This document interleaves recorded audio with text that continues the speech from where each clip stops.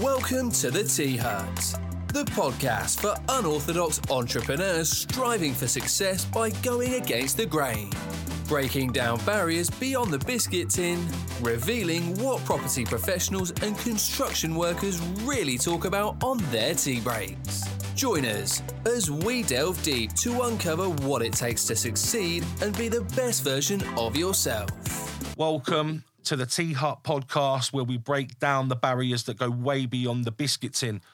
I'm your host, Robbie Dunshaw. You probably know me from previous episodes, and if you don't, it's nice to meet you all. I just want to take this time to shout out eGrowth Media and JT for sponsoring the Tea Hut podcast, doing all that magic stuff with the reels and all the social media content. If you want to generate leads for your business or you want social media management for your business, give JT a call, eGrowth Media, big up the team. And I just want to say I'm really excited to have our guest in today. It's Sam, editor of BlueBricks magazine, for those of you that don't know. I won't say any more. I just want you to take a minute or two, Sam, and just introduce yourself to our listeners. Give us a bit of background on yourself, what you do, where you're from, and all that great stuff, mate. Yeah, nice one. So first of all, thanks for having me on, Robbie. No problem. Really been looking forward to this one. So yeah, as I say, I'm Sam. I'm the editor and owner of BlueBricks magazine. So BlueBricks is, as you could probably tell by the title, a magazine for property investors, property developers. We've got 14,000 readers now and growing. And it's our goal really just to build a community and help people to grow in property, which I'm sure we'll talk about in the podcast later. So it wasn't actually myself that established BlueBricks magazine. It was Nathan Winch and Caroline Monks, and it was set up in about 2020 during COVID. I started working for the business back in 2021. I don't know if you remember the government Kickstart scheme, where, I was Kickstart for those guys helping out on the marketing. And then I ended up acquiring the business last year in 2022. It's coming up to my 1 year anniversary now. And just running the business from there, setting up networking events across the country, growing the magazine, and trying to turn it into quite a notable publication that's hopefully going to help a lot of people. Nice, mate. Thanks for the intro. So before we get any further into it, I always ask people, what's your favourite biscuit? You're on the Tea Hut, you like a cup of tea. I even made you go and get the tea bags, didn't I, today? Yeah. I was running a little bit late, so I had to message Sam, and he went down and got the old Yorkshire tea for anyone that wants to know. I don't drink anything else. So what's your favourite bit? Grab them, Sam, and show them to you. You're on the table there. Just show them to your camera, just hold them up and just, tell the listeners what we got there. So first of all, I almost got your PG tips, so I'm glad I didn't. 15 PG per splashed out. But look, what I've got here is definitely a Yorkshireman. It's the McVitie's milk chocolate digestive. Can't go wrong with it. You can't. It's simple but perfect, and that's what I like about it. Not too complicated. Not overcomplicated. Not too posh. I like that. You can't go wrong with a chocolate digestive. Very popular. Surprised you didn't go for the hobnob. You like a chocolate hobnob, man, or you? No, I don't like them. No, too crumbly. I like love that. I love a controversial opinion. Because I'll be honest, right? I don't not like them. They're all right. I'll eat them if they're there. But I said this to someone the other day. I think they're overrated. Oh, massively. I don't mind a hobnob. I think they're all right. But I think if I was to choose a chocolate covered one out of the two, I would prefer them that you've bought in there. Yeah, well, the thing is, I don't really snack at all, but a chocolate digestive is the only thing I can eat half a packet off in one sitting. Easy and not as think well. Twice. Yeah, just straight down. Yeah. Would you eat them dry, or do you have to dunk them? I have to dunk them. Can't have them on their own. Has to be with a cup of coffee. Has to be with a cuppa, yeah? Oh, you're a coffee man? I'm a coffee man, not a tea man. Oh. I wasn't going to say this on this podcast. Oh, my God. Well, what, are you drinking tea against your will there? I like tea. I'm not against tea. But out of choice? Yeah, like the hobnob and digestive. Okay, so let's go a bit deep. Are you like an instant coffee man? Are you a barista coffee man? Do you have to go Starbucks and get your coffees or what? I would, but I resent paying 50 quid for a coffee. Yeah, I massively resent spending like £10 in a coffee shop. But otherwise, I do. I am prone to one. Yeah, okay. Have you got like a machine at home? No. Instant coffee. Just instant. Go on. What one? Hang on, let me guess. Are you the Americano man in the tin? No. Oh, go on. Nescafe. What standard? Just Nescafe? Just Nescafe. What, just original Nescafe? Yeah, just original. It's really boring. Red cap original Nescafe. Oh my God. Fair. Look, it just says that's you down to a T. You've bought in the standard milk chocolate covered digestives, and you're a red cap Nescafe man. a bit offended. But yeah, I think it I've just pigeonholed you massively. Yeah. I've just really fucking wrapped you up in a stereotype. I think it's a golden top one, but yeah. You sure? Yeah. Well, that's a bit different. A little bit. Not too bad. That's different. Because Nescafe Original is just like, okay, no one buys that shit anymore, do they? No. Okay, all right. You've changed the game there a little bit. Because I like coffee, but again, I probably spend too much money on takeaway coffee, like Starbucks. I love a Starbucks. Yeah. Oh, I am yeah. Anyway, brilliant, nice biscuit, mate. Can't go wrong. Actually, get them out, mate. Come on, open one. I wanna. I've got a bucket of tea over here. You've got a bucket of tea that you don't really want to drink. So you've got a dunk of biscuit in it at least. You know what, mate? I've never dipped digestive in a cup of tea before. So what? No. It's always been coffee. So is it a revelation? Oh my god! Oh mate, right, okay. I'm all up for first. I'm all up for breaking cherries on the tea hut.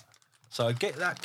Right, let's just pause everything for a minute. Right, get that in there and eat it and tell me what you think. Give me a rating out of 10.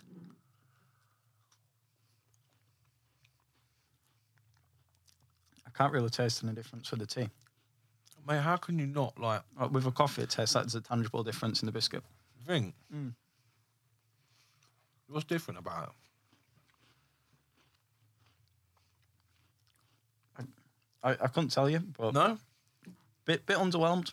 Really? Yeah. Oh, my... Mate, you're going to cause a massive stir on a tea hut, mate, I'm telling you now.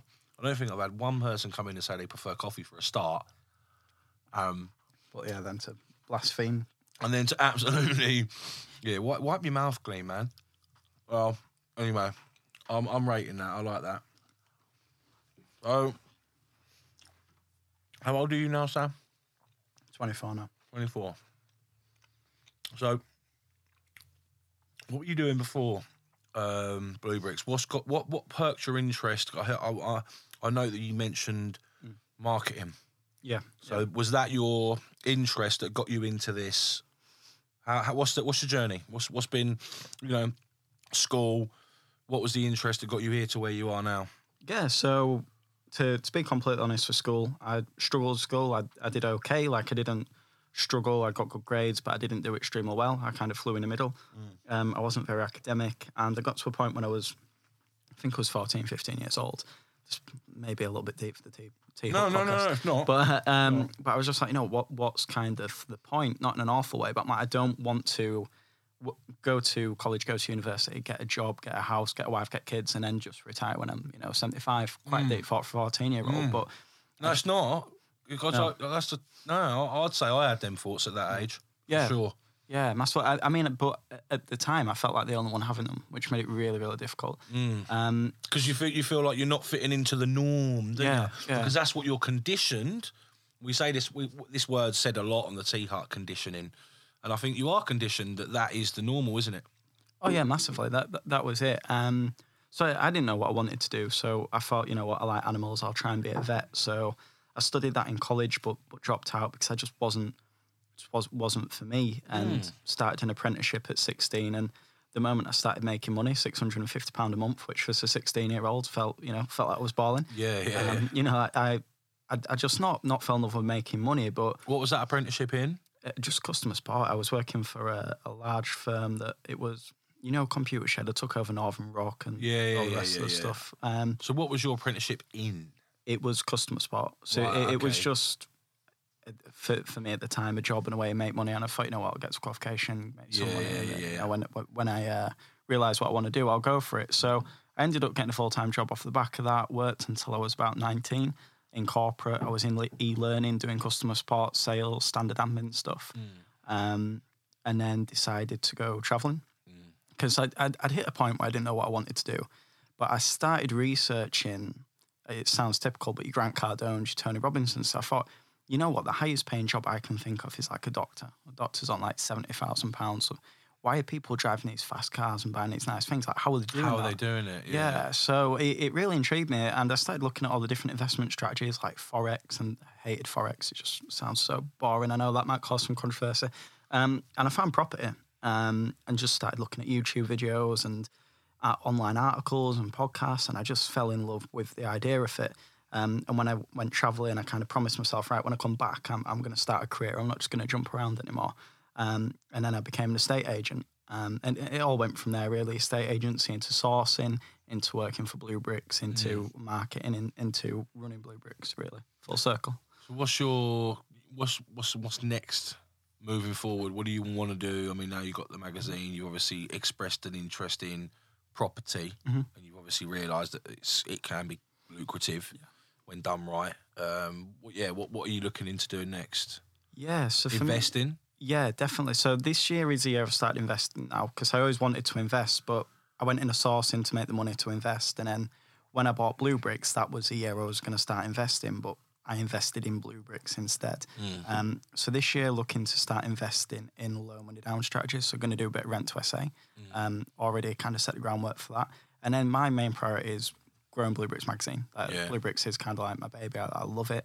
I've got such a strong vision for it, and it's coming together now, so that it's kind of my full focus, really. Yeah. Nice.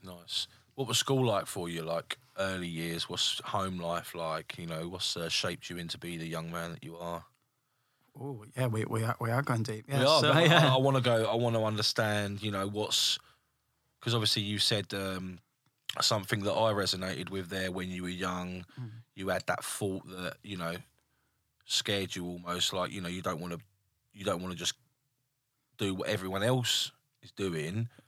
Going to college and getting a trade or working towards a job, working up that promotional corporate ladder, and then realizing that there's a ceiling to that, and you didn't want that, and that's quite I agree, it's a profound thing for a 14-year-old teenager to think. Yeah. So where does that come from? So I think the first thing that probably changed it. So my sourcing business was called Folds Cooke Property Solution, and Folds is the surname of my granddad. Cooke is my surname. So I was really close to my granddad. My mum worked a lot when I was young. So some holidays and stuff spent with my grandparents. My granddad was like a second dad to me. And he died horrendously of cancer. And watching that, I think at such a young age, of like a father figure, made me mature a bit more and think a little bit older than the people around me. In terms of school, didn't really fit in with any one group. I drifted around a lot. I wasn't one of the cool people or the not cool people. I was just kind of in the middle, floating by. Both. Yeah, I just kind of floated by, really. That was the thing.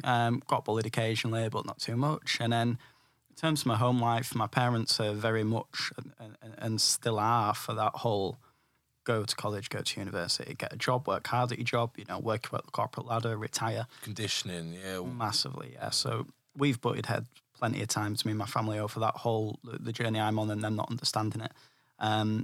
So yeah, I think that set the groundwork. My dad, my biological dad, he runs his own business. He's a landscape gardener, so I think he's always been supportive of what I do. Yeah. And he kind of gets it, but the rest of my family just. Are him and your mum together? No, not anymore. No. When did they split? When I was like a couple of months old. So really that early on? So yeah. You don't like really remember that? I don't remember. That wasn't an event in your life that you can like say that was affected you in any way? No, I wouldn't say so, because I've never known any different. Yeah, that's what I mean. Yeah, I know some people, they grow up and then they split. And then when the parents like may split at early teens, it can have quite an effect, can't it? In the breakup of the home, but whereas you're so young, it didn't really affect you in that way. Yeah, no, I feel quite lucky, really, and I never had to experience that. And my parents, I'm lucky as well that. Have you got a good relationship with both your biological parents? Yeah, in different ways. Me and my dad are really close. We're like friends. Yeah. In the way I would describe my dad as a friend as much as a dad. He's an amazing dad. Yeah. And my mum, we get along, and we like I was called my mum for my best friend sometimes, but we're different in the terms of that. I can't talk to her about business or what I'm doing or how things are because she don't understand it. She doesn't understand it. Yeah. But your dad does, by the sounds of it, get it a little bit at least. Yeah, massively. Because I mean, you'll know. Obviously, you've got a kid and a wife and stuff, and it sounds like you've got a supportive family. But when you work in Saturdays, weekends, when you can't make an event or do an occasion, and you're working all the time, people just don't understand it, do they? If they're not from that world, they'll be like, you're your own boss. Just you can cut off whenever you want. Do that. Yeah. I wish it was that easy. Like, I do, we were just talking before we came on air about the work-life balance myth. Yeah. What I believe to be a myth. Purely because I think, maybe not in the sense like we spoke about, if you're employed 9 to 5 by someone else and you're paid a wage, an hourly wage or whatever it is, salary, then you can essentially get that work-life balance because you've got your allocated hours per week to work, whatever it is, 40 hours or whatever. And then the rest of your time is your life balance, isn't it? Yeah. So, yeah, in that sense, you could get a job where you don't have to do overtime. You can choose to do overtime if you want to earn more money, when really that's a bit of a false economy, really, when you look at it closely, isn't it? Yeah. Because obviously time is your most valuable commodity and you're exchanging that for money. Yeah. Which is obviously what you realised early on, wasn't it, by the sounds of it, that you don't want to do, yeah, absolutely. And I think that's a strange thing about business owners. You go in a business to have more time, don't you? And then you have less time than anyone else. Ever. But I think it's the choice of, you don't feel like you're trading time for money anymore. It's, you know, you can earn more in the same time, right? Yeah. If you're technically, that's what. But I've realised there's a ceiling to that as well. Unless you're having multiple streams of income, which is why I've got, 2 different businesses. I'm doing 2 different things. I've got my bread and butter, which I consider my construction company, which, keeps my guys working. It keeps my bills paid. And, I enjoy that to a certain level. But there's a ceiling to that without going too corporate and trying to grow it massively. There's a lot of competition out there, especially with the big boys. They've got it all sewn up now. No, but I mean, all the big developers and the big construction companies, it's very, very hard to get into that market now because it's just it's so competitive unless you've got a bit of money behind you and things like that. Hence why I've gone into the lower end of development, but into that middle area where we're looking for sites between 3 and 5 units, that are too big for the small developers and too small for the big developers. Yeah. There's that little grey field there we can sort of nip into. It's about finding that niche and that you can fit into, I guess. I think what's hard for you as well is that, I don't know if you found it, but estate agents don't really understand what you do. So that's difficult. Estate agents don't at all. Landowners just don't know what the land's worth. So they're like, okay, it must be worth an absolute fortune. I'm sat on land. So I think you are in a real difficult situation where you've got to get that person who knows what the land's worth and is willing to trust your experience. Which it's hard managing people's expectations because people like to think they know best, right? Yeah. So you always get, 75% of the time you'll get a vendor in that scenario that will call an estate agent to question your figures. Yeah. The estate agent will obviously not really be educated in the way that you're pricing the land. They will price it from an estate agent's point of view who don't know how to price land, and they will give these vendors unrealistic figures. Yeah. And then it just makes the deal not stack for us and it just makes it impossible. Then you get a vendor going, I've been told it's worth this. These are the estate agents. These are the guys that I'm going to listen to because they've got a shop front and a fucking glossy magazine for me to look at, and a nice looking bird in the window.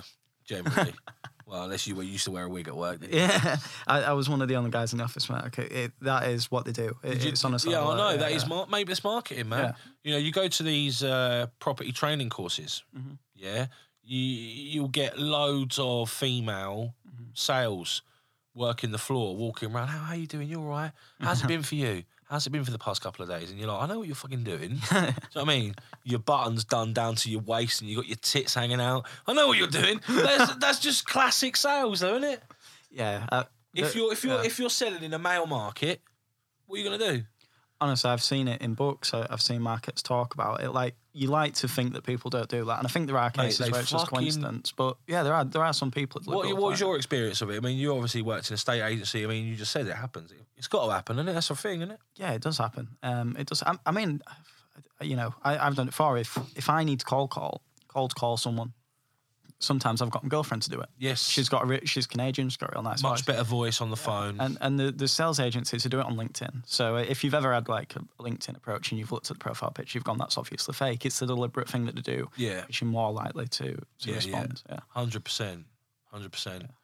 That's just classic marketing technique, though, isn't it? Yeah. Classic. I think so. I mean, I'm sure it's frowned upon in some ways. Because it's sexualisation. Yeah, massively. You'd get the women brigade that will stand up and go, that's not right, but it happens. Yeah.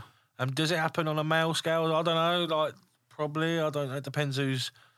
I don't know. I mean, I'd like to think I'm attractive enough that someone would try that with me, but I don't agree with it, but at least if you know that it's a thing that exists, you can avoid it and be aware when it happens. Yeah. It's a strange thing, isn't it? It's a funny world we live in, really. So how long were you in a state agency for? You know what? I was in there a couple of months because it was right before COVID. Literally right before we came back from Asia, just before COVID struck, which I'm thankful for because otherwise we could have been stranded out there. Yeah. And as the new starter in an estate agency, my job was going to the roughest areas, the roughest properties, and showing people around them. And I've Trying to sell it. Mate, I've seen some states. Really? I've seen some absolute states. Go on. What's the worst one? Worst one. So there's a block of apartments in a, I won't say the exact town, but in Bradford, that's notorious. And this property developer bought them, and all the local agents were like, do not buy those apartments. He's like, I'm going to renovate them, and I'm going to make them for young professionals. And all the estate agents said, you're mental, it's not going to happen. Do not buy those fucking apartments. So we've got a reputation. So this guy's refurbished them, and they took me on the viewing. And the guy that I was showing it round, he was a big guy, full tracksuit, massive scar across his neck, like really bad. His girlfriend looked to be for Looked the same with a wig. Yeah. she looked to be for questionable age. Oh, really? Yeah, and they were like, all right, show them around these apartments. I was like, right, shit, okay. So we went inside, and they had the block manager there, and the block manager, I don't know if she knew what she was doing, but the apartment that she was supposed to show us, which was freshly refurbished, wasn't the one she showed us. So she took us to one that had just been trashed, absolutely fucking trashed. Had this jewelled wallpaper all over the walls. And I went into it, and I went to turn a light on. She said, you can't do that. I said, why can't I do that? She went, they've stolen a light fittings. I said, who's stealing light fittings? There's cigarettes all over the floor. There's some pickled eggs on the counter for some damn reason. And the guy goes, oh, does it come with a kitchen cooker? They go, normally it does, but they've stolen that too. Brilliant. Yeah, and he said, but we're on floor 6, and I just saw some crutches by the door. She said, yeah, we're disabled. So like, how did he manage that? So I was like, right, okay, can you just take us to one of the refurbished ones? And on the way to the refurbished one, there was a guy running up and down the corridor with a sheet on his head, pretending to be a ghost. Yeah. Oh my God. And it was one of those places, mate, where you can always hear a dog barking, but you don't know where the dog is. Yeah. And they didn't buy the property, surprisingly, but yeah, that was probably the best experience. Oh my God. Well, I want to know what the guy in the fucking sheet was doing, or what he had been doing to be running around in the sheet. Oh, mate, that's hilarious. I love that. Oh, mate. So yeah, that was what you think you're getting into when you're going to property versus the realities was two very different things. It's like Instagram versus life, isn't it? Yeah, mate. Honestly, like being an estate agent's a difficult job. In rough, I'm sure in like places like Kent it's lovely, but when you're in Bradford, in Surrey, it's complete. It's not like that. It's not like that. Yeah. I suppose it's the different clientele as well. It's not just the places that you're looking; it's the people that you're dealing with as well, isn't it? Yeah, definitely. Have you ever had any experiences with that? Like any people like being horrible to you, being rude to you, or anything like that? I don't think I had one as an agent. I know there was a valuer who I used to know from a different branch who used to show me around, and she got locked in a basement by a guy. Like, she'd gone and viewed a property with this guy, and she'd gone into the basement, and he'd locked it and locked her in. But no, I'd never had any What issue. did he do with her? What, just left her there? She just left her there. Yeah. Thankfully, she was okay. She rang the office, and it was all good. But Can someone come and let me out of this fucking basement, please? Oh, that's brilliant. But yeah, there is stuff like that that's happened, yeah. Oh, mate, that's amazing. Oh, so we were talking about the property training industry and stuff earlier on, weren't we? We were talking about that. I mean, what's your view? Have you done any? Been to any courses, or like, what's your experience of it? So with me, when I was it's when I told you I was like a bit younger, I wanted to get into property. I went to a couple of the 3-day events. Yeah, the typical property training events. Yeah. And I thankfully. So it was, I think it's toned down a bit now, but when you think of the stereotypical, right, get your cards out, run it back, it was, £30,000, now it's 997. It was that. It's still like that. Is it? Is it still like that? Yeah. Okay. Yeah. Thankfully, I saw through it and I didn't buy, but it excited me about the potential property, but I didn't buy. So when you say you saw through it, right, and you didn't buy. What was it you were seeing through? Did you not see any value in what they were selling? Because the guy's telling me that it's normally like 20 grand, and for this moment only, is selling it at 997, and the next people that come in afterwards is not going to give the exact same deal. Yeah, notice a lot there. Why, don't hit me with that fake sales stuff. Just tell me what the price is. Tell me what the product is. Yeah, exactly. And I mean, I think I would have gone for it, but because I was going travelling, I was like, you know what, maybe I'll come back to it when I get back from travelling. But I started to research online, like, you know, is it legit? What's going on? And I found a website called, and they actually run their own magazine, but Property Hub. Yeah.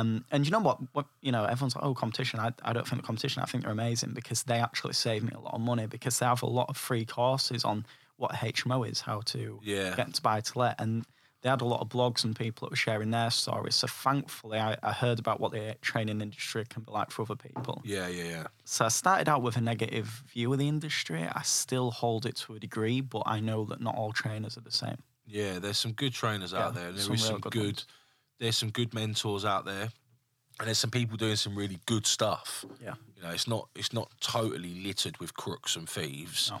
It's just unfortunate that it seems the people getting the biggest slices of the cake are the crooks. Yeah.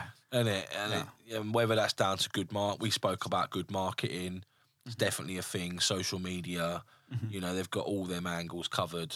And I spoke to people about this before, and I know it's definitely a thing because, look, you know, you can run targeted ads on Facebook, like. Do you feel like that these people are targeting certain demographics with their training courses, i.e. easy targets? I think that a lot of the people that are out there that property training attracts are probably people that have convinced themselves that they're not doing that. Yeah. But in reality are doing that. Yeah. I'm trying to think how to phrase it. So, like, yeah, I think there is a lot of that going on. Alistair Cunningham, who was on the front cover of the latest issue of BlueBricks magazine. The one before that, he invited us to one of his events for free, and it completely changed my mind on PropPicture. Like, what he did at that event was unbelievable and helped so many people, and the advice he was giving was so practical. But what a lot of property trainers do, you know, they built a property portfolio in 2008 when they were picking up houses for like, you know, $20,000. Yeah. And now, you know, in 2023, they're teaching property training strategies. But they'll tell the truth. Like, yeah, property sourcing, if you find an investor and you find a deal, hypothetically, you can sell that. But they don't tell you that could take a year. Like, most businesses aren't profitable for 3 years. And a property business is a business. Like, they don't say that. Yeah. Mate, none of them say that. That's what I'm saying. They're all like, no money down. You can build for this. Yeah. You know, use OPM, other people's money. And it's just like, these are all buzzwords, are they not? Yeah. Like, it's literally just to get people going, oh, what? And they're like dogs with treats, aren't they? It's like, you throw them a little one and they're fucking on you like that. But that's what it's like, isn't it? That's what I see going on. It's just like, you know, I'm not going to say that I haven't bought into it a little bit in a sense, I guess, because I've been through a few different training funnels now. Yeah. You know, over the past 5 years, and they're whilst you know my mentor that I decided to go with, Andy, was great for me at that time. I can see that a lot of like these training courses are the same. Like, they are just cookie cut from, you know, the big boys who are they're all doing the same thing and offering the same. Yeah. Like, there's not much difference in value there, like, by going with this guy compared to this guy. It's just a different guy in a different suit. Yeah, but it's on the same thing. I mean, it's a magazine. So BlueBricks publication, everything we do and anything we do is completely impartial. So when I'm putting stuff in print, there isn't a one-sided slant on any topic. Yeah. From a personal perspective, I have that. Like I say, though, Alistair changed my mind because I think that there are people, I think 2 people could go to the same training course. I think one of them could end up with a highly successful property business. Yeah. I think the other could do nothing. I've said this to a lot of people, and it's definitely, yeah, you just said it there. I'll say it in a different context. Like, you could have the best trainer in the room, and you could be like, it doesn't matter who's giving the training, or necessarily the level of the content, as long as it's fairly decent. Yeah. But like you said, you've got to be able to then take the action steps after taking that information in. Yeah, to do the next thing. And be able to understand what you're being taught. Yeah. There's the other difference. That's what I meant by, do you think the markets are targeted and the demographics for these training and the ads that go out are targeted specifically at these sorts of people that have got no experience and feel like they need this training course, when the training course ain't going to give them the experience that they need to understand property and the construction business as well, because there's that element of it as well, which I think a lot of people fail to understand as investors, that, you know, when they're investing in a property, you know, and it needs a refurb, if they're just an investor putting their money into a investment, they don't really have an interest or an understanding of what that is. I.e. a construction project that needs a refurb, that has to undergo certain legislation, and you have to have certain things in place. Have you noticed that? Do you notice that from a lot of people, investors, and the construction / property smoke screen, if you like? Well, they don't mention that stuff. Well, or they don't understand it. Like, from an investment point of view, so, just go and hire a builder. You know, it costs you $2,500 to put a kitchen in. It's like, hang on a minute, who the fuck are you getting to put your kitchens in? Do you know what I mean? Like, what are these kitchens made out of? Like fucking matchboxes. I just think a lot of them are unrealistic, and the people that don't know don't know. Yeah. Do you get what I'm saying? Yeah, exactly. So if you, that's what I'm saying by the people being specifically targeted, believing what they're being told as gospel when it's not. Like build costs, for instance. A lot of people ask me about build costs. I'm a builder. I build houses. I do refurbs. I do a lot of building work. You know, I generally cover all aspects. Yeah. So a lot of people ask me, you know, for instance, how much can you build a house for per square foot?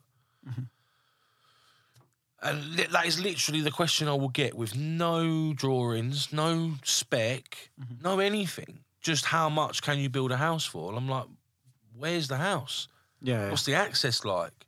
Do you know what I mean? Like, I've got my construction company, for instance, might have different overheads to Joe Bloggs down the road. Yeah. So what might be my price to build a house is going to be a lot different to his, yours. Yeah. It's going to be different. Yeah, but that information doesn't sell, does it? Because it's not exciting. Exactly. You know, what's exciting is make all this money from property, and the rest of the stuff. It's just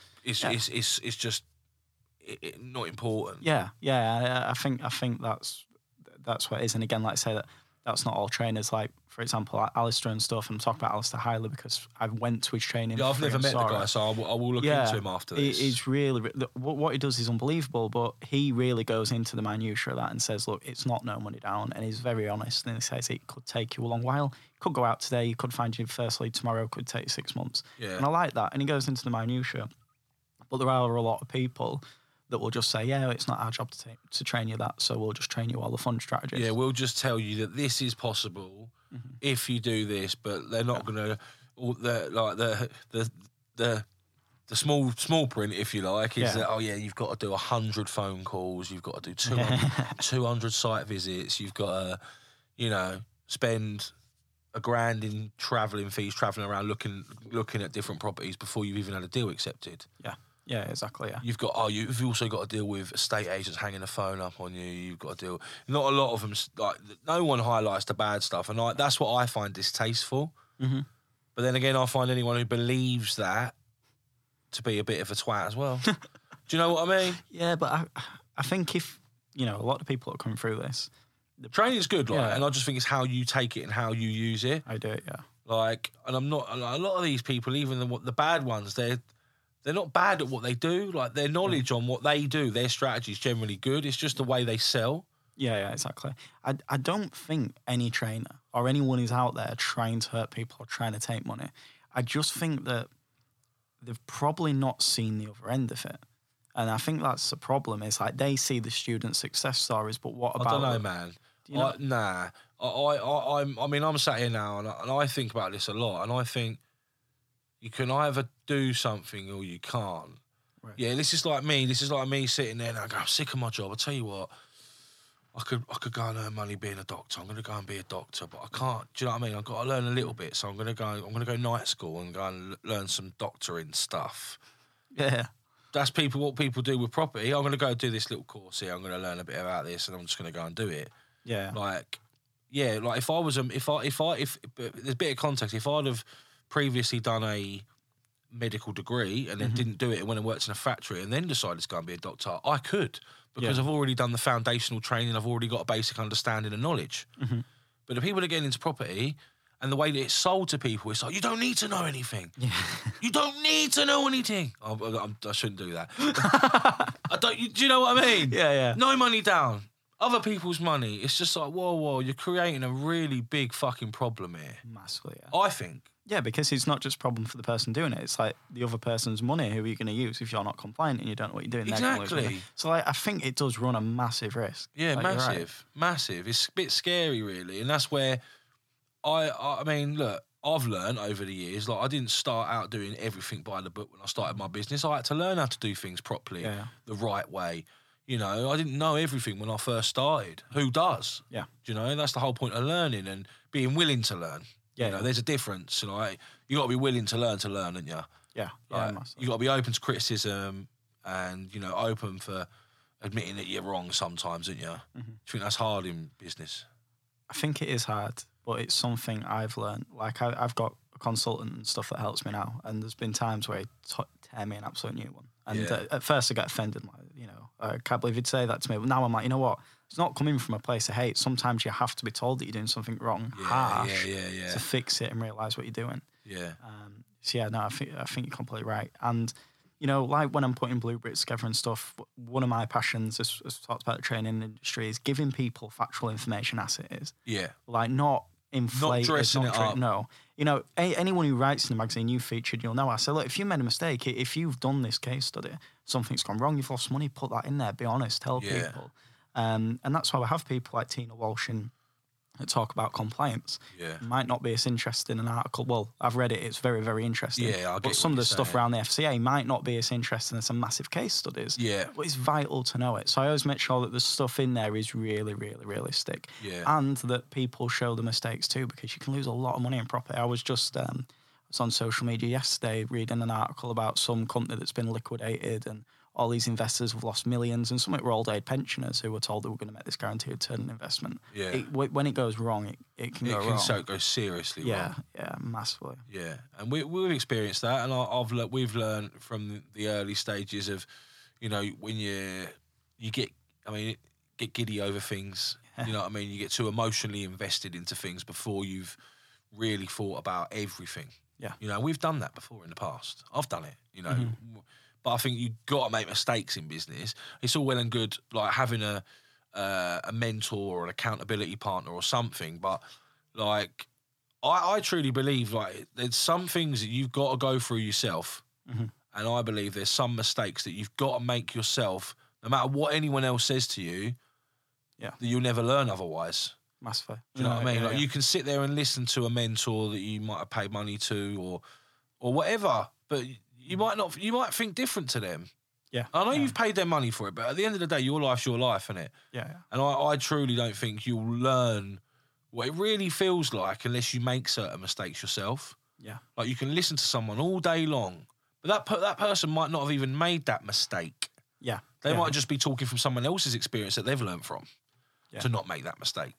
And yeah, all right, they might not have made it, but sometimes I think you've got to go through certain things to make you a bigger and better person in not just personal, but business life as well, don't you think? Yeah, because I think it's coming out of the mistake where you learn so much too. Yeah. So I think it's not just got to make the mistake, you've got to come out of that pain and that mistake. Yeah. But yeah, no, you're absolutely right, because when you make that mistake and you're in pain and you're like, right, okay, what do I do now? That's what makes people, I think. Massively, yeah. It's always... you know, I've been listening to a lot of David Goggins recently. Yeah. Some people love him, some people hate him, but he talks about... I haven't listened to much of him to comment, so I don't really know. I know but it's all about pain, and you're going to go through pain, and pain's a natural part of life, and it's how you process that and grow from it. So I think the same is true in business in a lot of ways. You're going to go through awful things, and I think what the hardest thing can be sometimes is going through those things and not being able to talk to your friends or your family about it. Yeah. Because like you feel closed off. Yeah, because like I've been out with my friends talking about his girlfriend's doing his head in, or his kids keeping him up at night, and I'm like, how do I talk to him about this system error that's gone wrong? Or we had LMPG, a massive landlord purchasing group, once sent out an email to all their database promoting BlueBricks magazine, which is about 5,500, and the moment before they sent that update, our system crashed and we couldn't get any new members. Oh no! And it's pain like that where you're like, I can't talk to many people about this because I might not get it or understand it sometimes. Yeah, they'd just be like, what? Yeah, or paying the taxman and all that fun stuff. So, so I think that can be the hard bit too. Do you find that difficult? I mean, have you got close friends and family that really support what you do, or do you still feel like a bit of like the black sheep in that respect in your circles? I have a handful of people who I can talk to, but the majority of the time now I don't talk about it. I've got consultants, I've got close people I know in business, professionals who I will turn to for the professional support now. Not just an opinion. Yeah. Because that's like, how do you listen to someone's opinion if they've never done what you're trying to do? Exactly. That's exactly it. So I've got, and I'm really proud that I've got some amazingly experienced people around me at the moment that can guide me and tell me and show me. Yeah. When it comes to the emotional support, I think you just learn to deal with it almost, don't you? Like the stress and the long hours and stuff after a little while just becomes kind of normal. Yeah, it just is what it is. Yeah, I'm used to not sleeping. I've got young kids and I'm used to it now. They're like 4 and 2 nearly. So sleepless nights and long days has just been a thing of my life for the past 4 years. So yeah, I'm definitely fucking. You ain't got kids yet, have you? No, not yet, mate. No. Would you like to have kids one day? Yeah, but a lot later on. Yeah, you're only young, 25. I didn't have Rosie until I was 30. Yeah, all so right. A lot can happen in 5 years. Do you know what I mean? I think, you growing your business and things like that and focusing on... You got a girlfriend though, haven't you? Yeah, I've got a partner at the time of the filming of this podcast.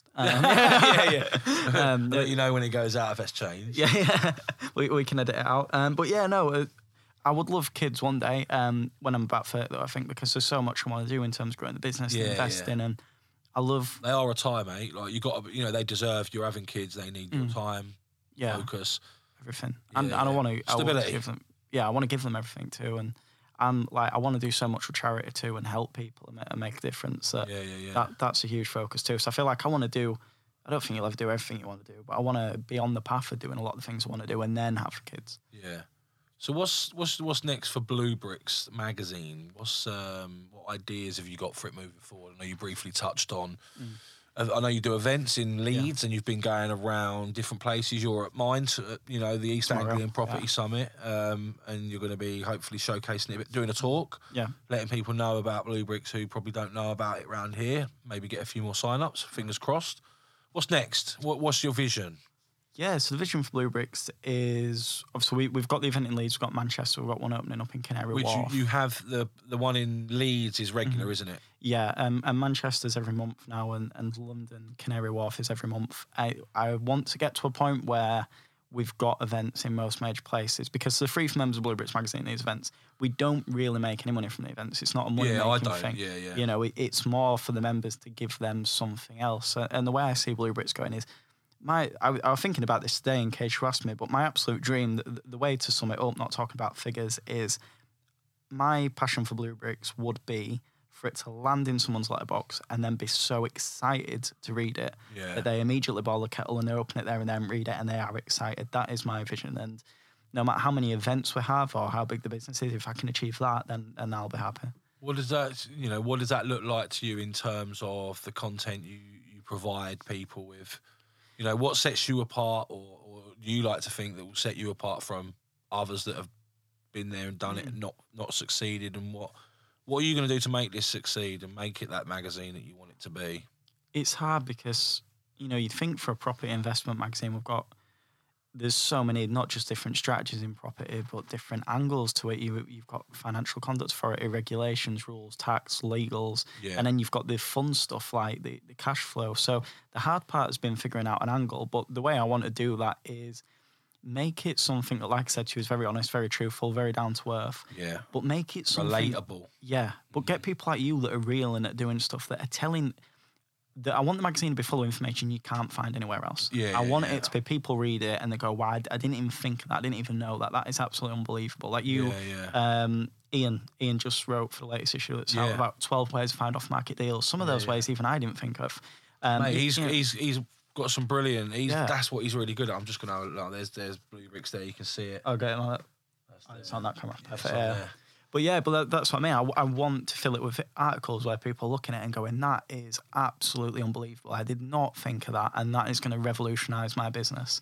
And already we have articles like that in there. Like Sarah McDermott has just given all her secrets on how she built an 8-figure holiday let business. Yeah, she's doing really well for herself, isn't she? Oh, she's doing amazing. We had someone come on to the event. We had an accountant speaking, and the advice from the accountant saved that person 6 figures. Like, really? There's already stuff going on that, if people consume the content and stuff will make a huge difference. Yeah. It's just magnifying that.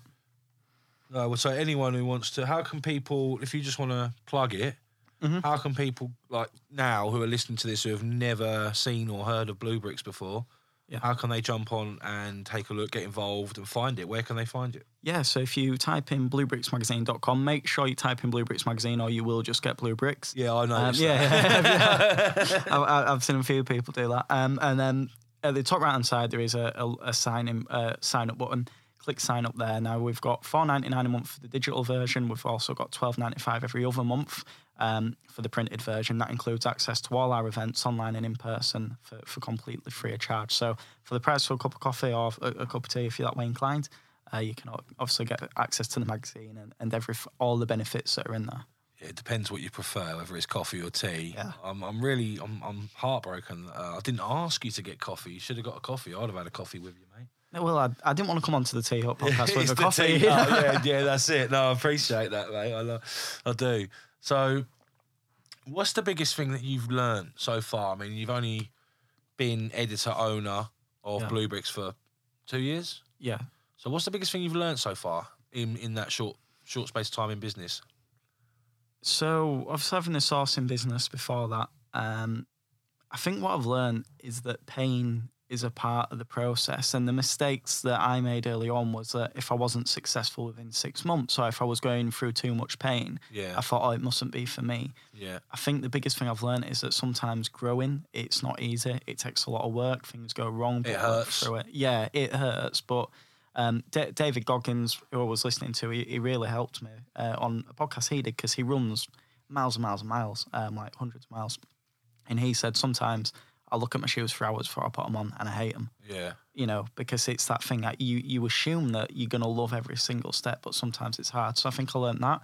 And also at the same time to still love what you do. Like I love the magazine so much and bringing it out there to people. And you've got that vision. Yeah, I've got that vision. And that's so when you've got the vision and you know what, and you get the right professionals around you that can show you and guide you and help you on how to achieve that vision. Yeah. And then it's pushing through to achieve it. So if there's anyone out there that's like, you're a young man, 25, fucking hell, it seems like a lifetime ago for me and it weren't that long ago. If there's anyone out there that's your age younger, who's wanting to get into business, who's got an idea, they've got an interest, what advice can you give them?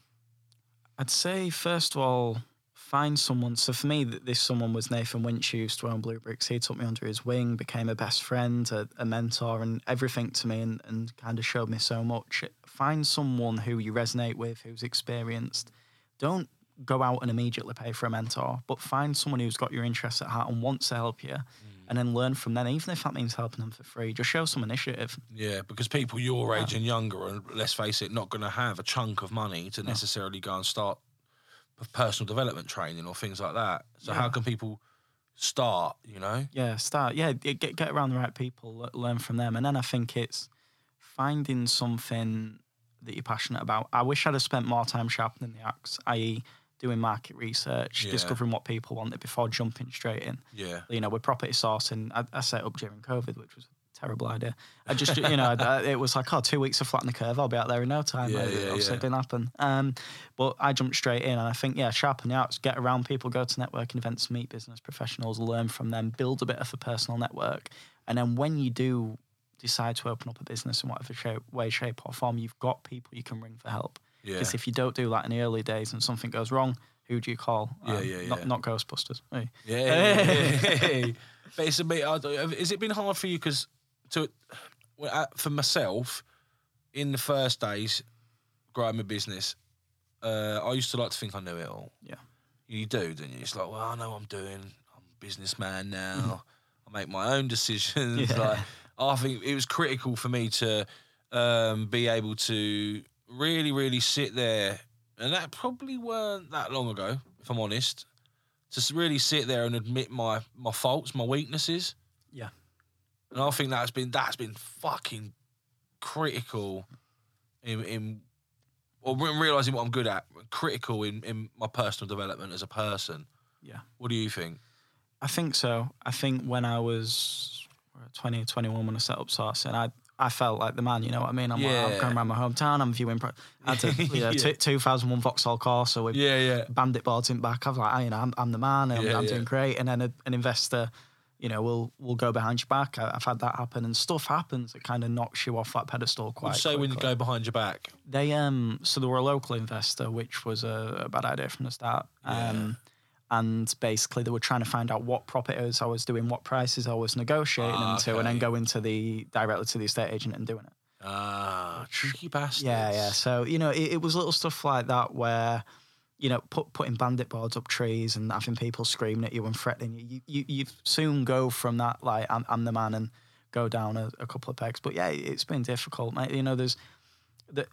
There are days where you contemplate, should I even be doing this? I'd probably be better off working 35 hours a week and just having that work-life balance. Yeah, and going for it. Why did I hate it so much? Yeah, it's never easy, and there's been some real difficult moments. What's been the most difficult moment, would you say, if you could pinpoint one thing and say, yeah, that was fucking hard, that? Taking on BlueBricks, because what I was doing before I was freelance, it was just me. Taking on a business with a brand and hundreds of customers and a product was so much hard work. And when I initially bought BlueBricks, I wasn't going to go public. I was never going to tell anyone that I was the owner, because I was worried with me being a young lad. Yeah. That everyone would be like, well, he's a chancer, he's not going to do anything. Thankfully, everyone's really happy with the product I've produced. So I think the hardest thing was buying that and overcoming those obstacles in my own head and believing in myself and facing those kind of demons was the most difficult bit. Yeah. And having that faith in yourself to, that you can do it. Yeah. It's hard, isn't it? Yeah. But I think, like you said at the start of the interview, that you've always known from a young age that you didn't want to just be normal and fit. No. No.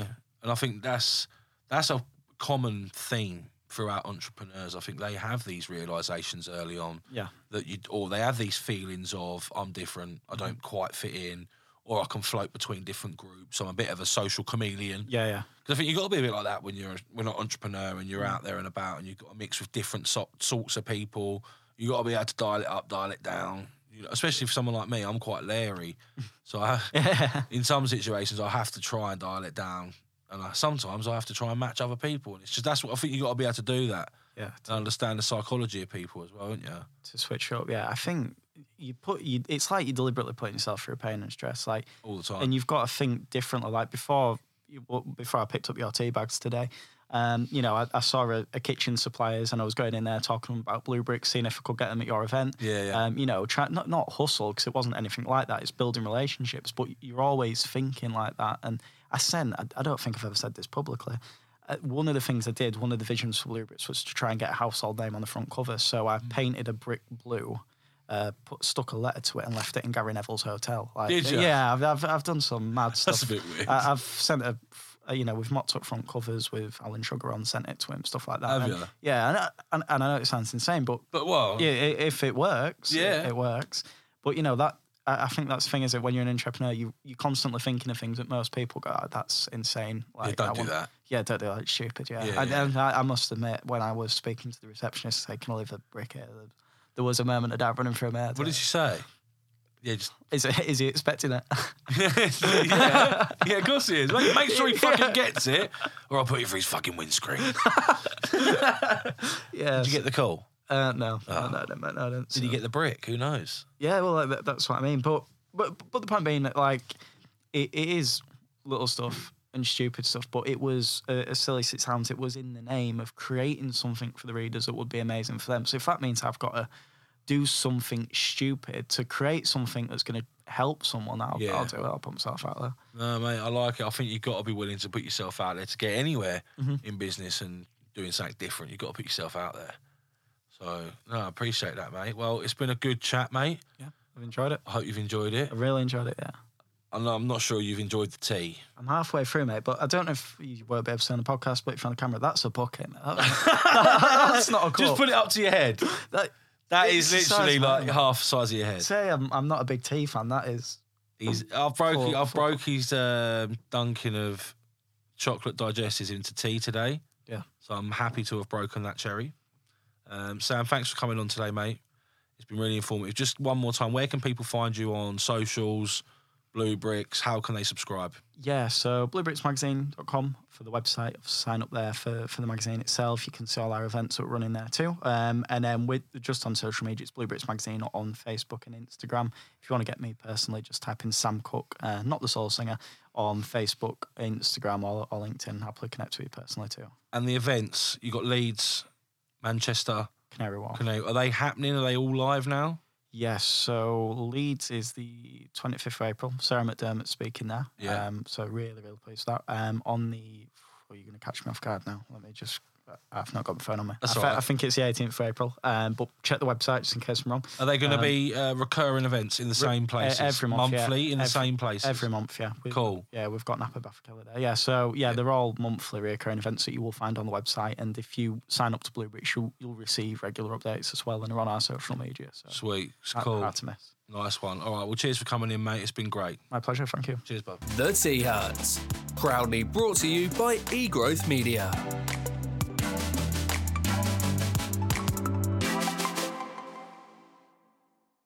The Tea Hut.